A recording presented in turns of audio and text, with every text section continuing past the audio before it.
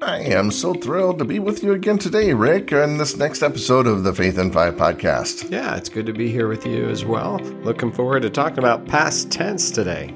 Past tense. So many times, Brother Rick, and by the way, I hope people will like and subscribe to this podcast so they can get it daily on their podcast app, on their phones, on their computers, however they listen. But so many people tend to live life in the past. Mm-hmm. You know, and I sometimes run into these used to be Christians, and I don't mean they used to be a Christian, but they talk about what they used to do instead of what they are doing. Right. And they talk about how much faith they used to have instead of how much faith they do have. Mm-hmm. And we actually run into a couple folks here in the 24th chapter of the book of Luke who are now living life in the past. Yes.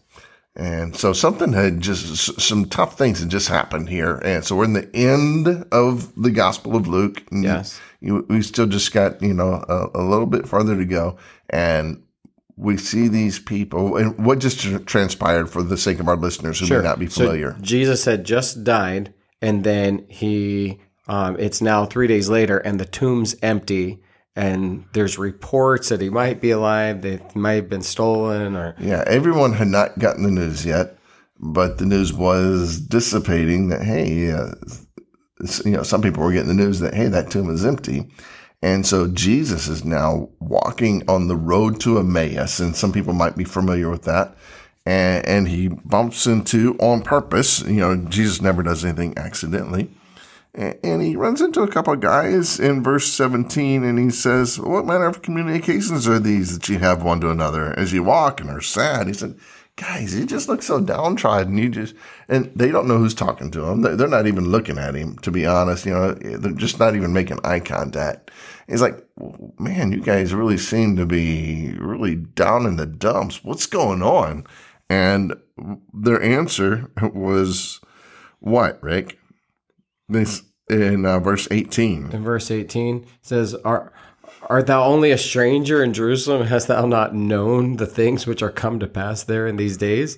And so they're like, don't you know what's going on? I mean, because the crucifixion was a huge deal. The crucifixion of Jesus Christ, I mean, it attracted thousands upon thousands of people. Right.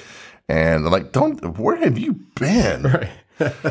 and they ask him that, and Jesus, what things? And what are you talking about? No, I must have missed it. Yeah, it's like, yeah, I was there. Yeah. And so they began to tell him about Jesus, and they said, concerning Jesus of Nazareth, which was a prophet, mighty in deed and word before God and all the people, and how the chief priests and our rulers delivered him to be condemned to death and have crucified him. And then here's where we get this title today, past tense. In verse 21, it says, "But we trusted that it had been he which should have redeemed Israel." Wow. And I key in on that word trusted, and I actually key in on those last two letters, trusted. Yeah. Not that we trusted. Right. You know what that means? It means the faith was gone. Yeah. And, it's easy to have faith when things are going good and when things are looking great. But the trials in our life test our faith. And so now their faith was a past tense. They had given up hope. And from a human perspective, why wouldn't they give up hope? Yeah. Yeah. It seemed like all was gone, all was lost. Yeah. But faith is not the natural response. It is the supernatural response to things that are going wrong, when things seem to be bad in our lives. And so Jesus goes on and he has this conversation with them, and later they say, "Did not our hearts burn within us while he talked with us by the way?"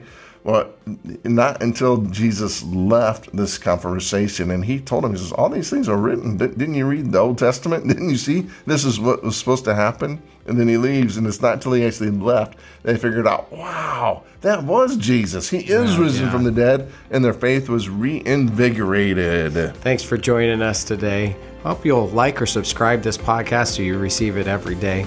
And then you can look us up at faithin5.org. And remember, you can reach out to us at info@faithin5.org.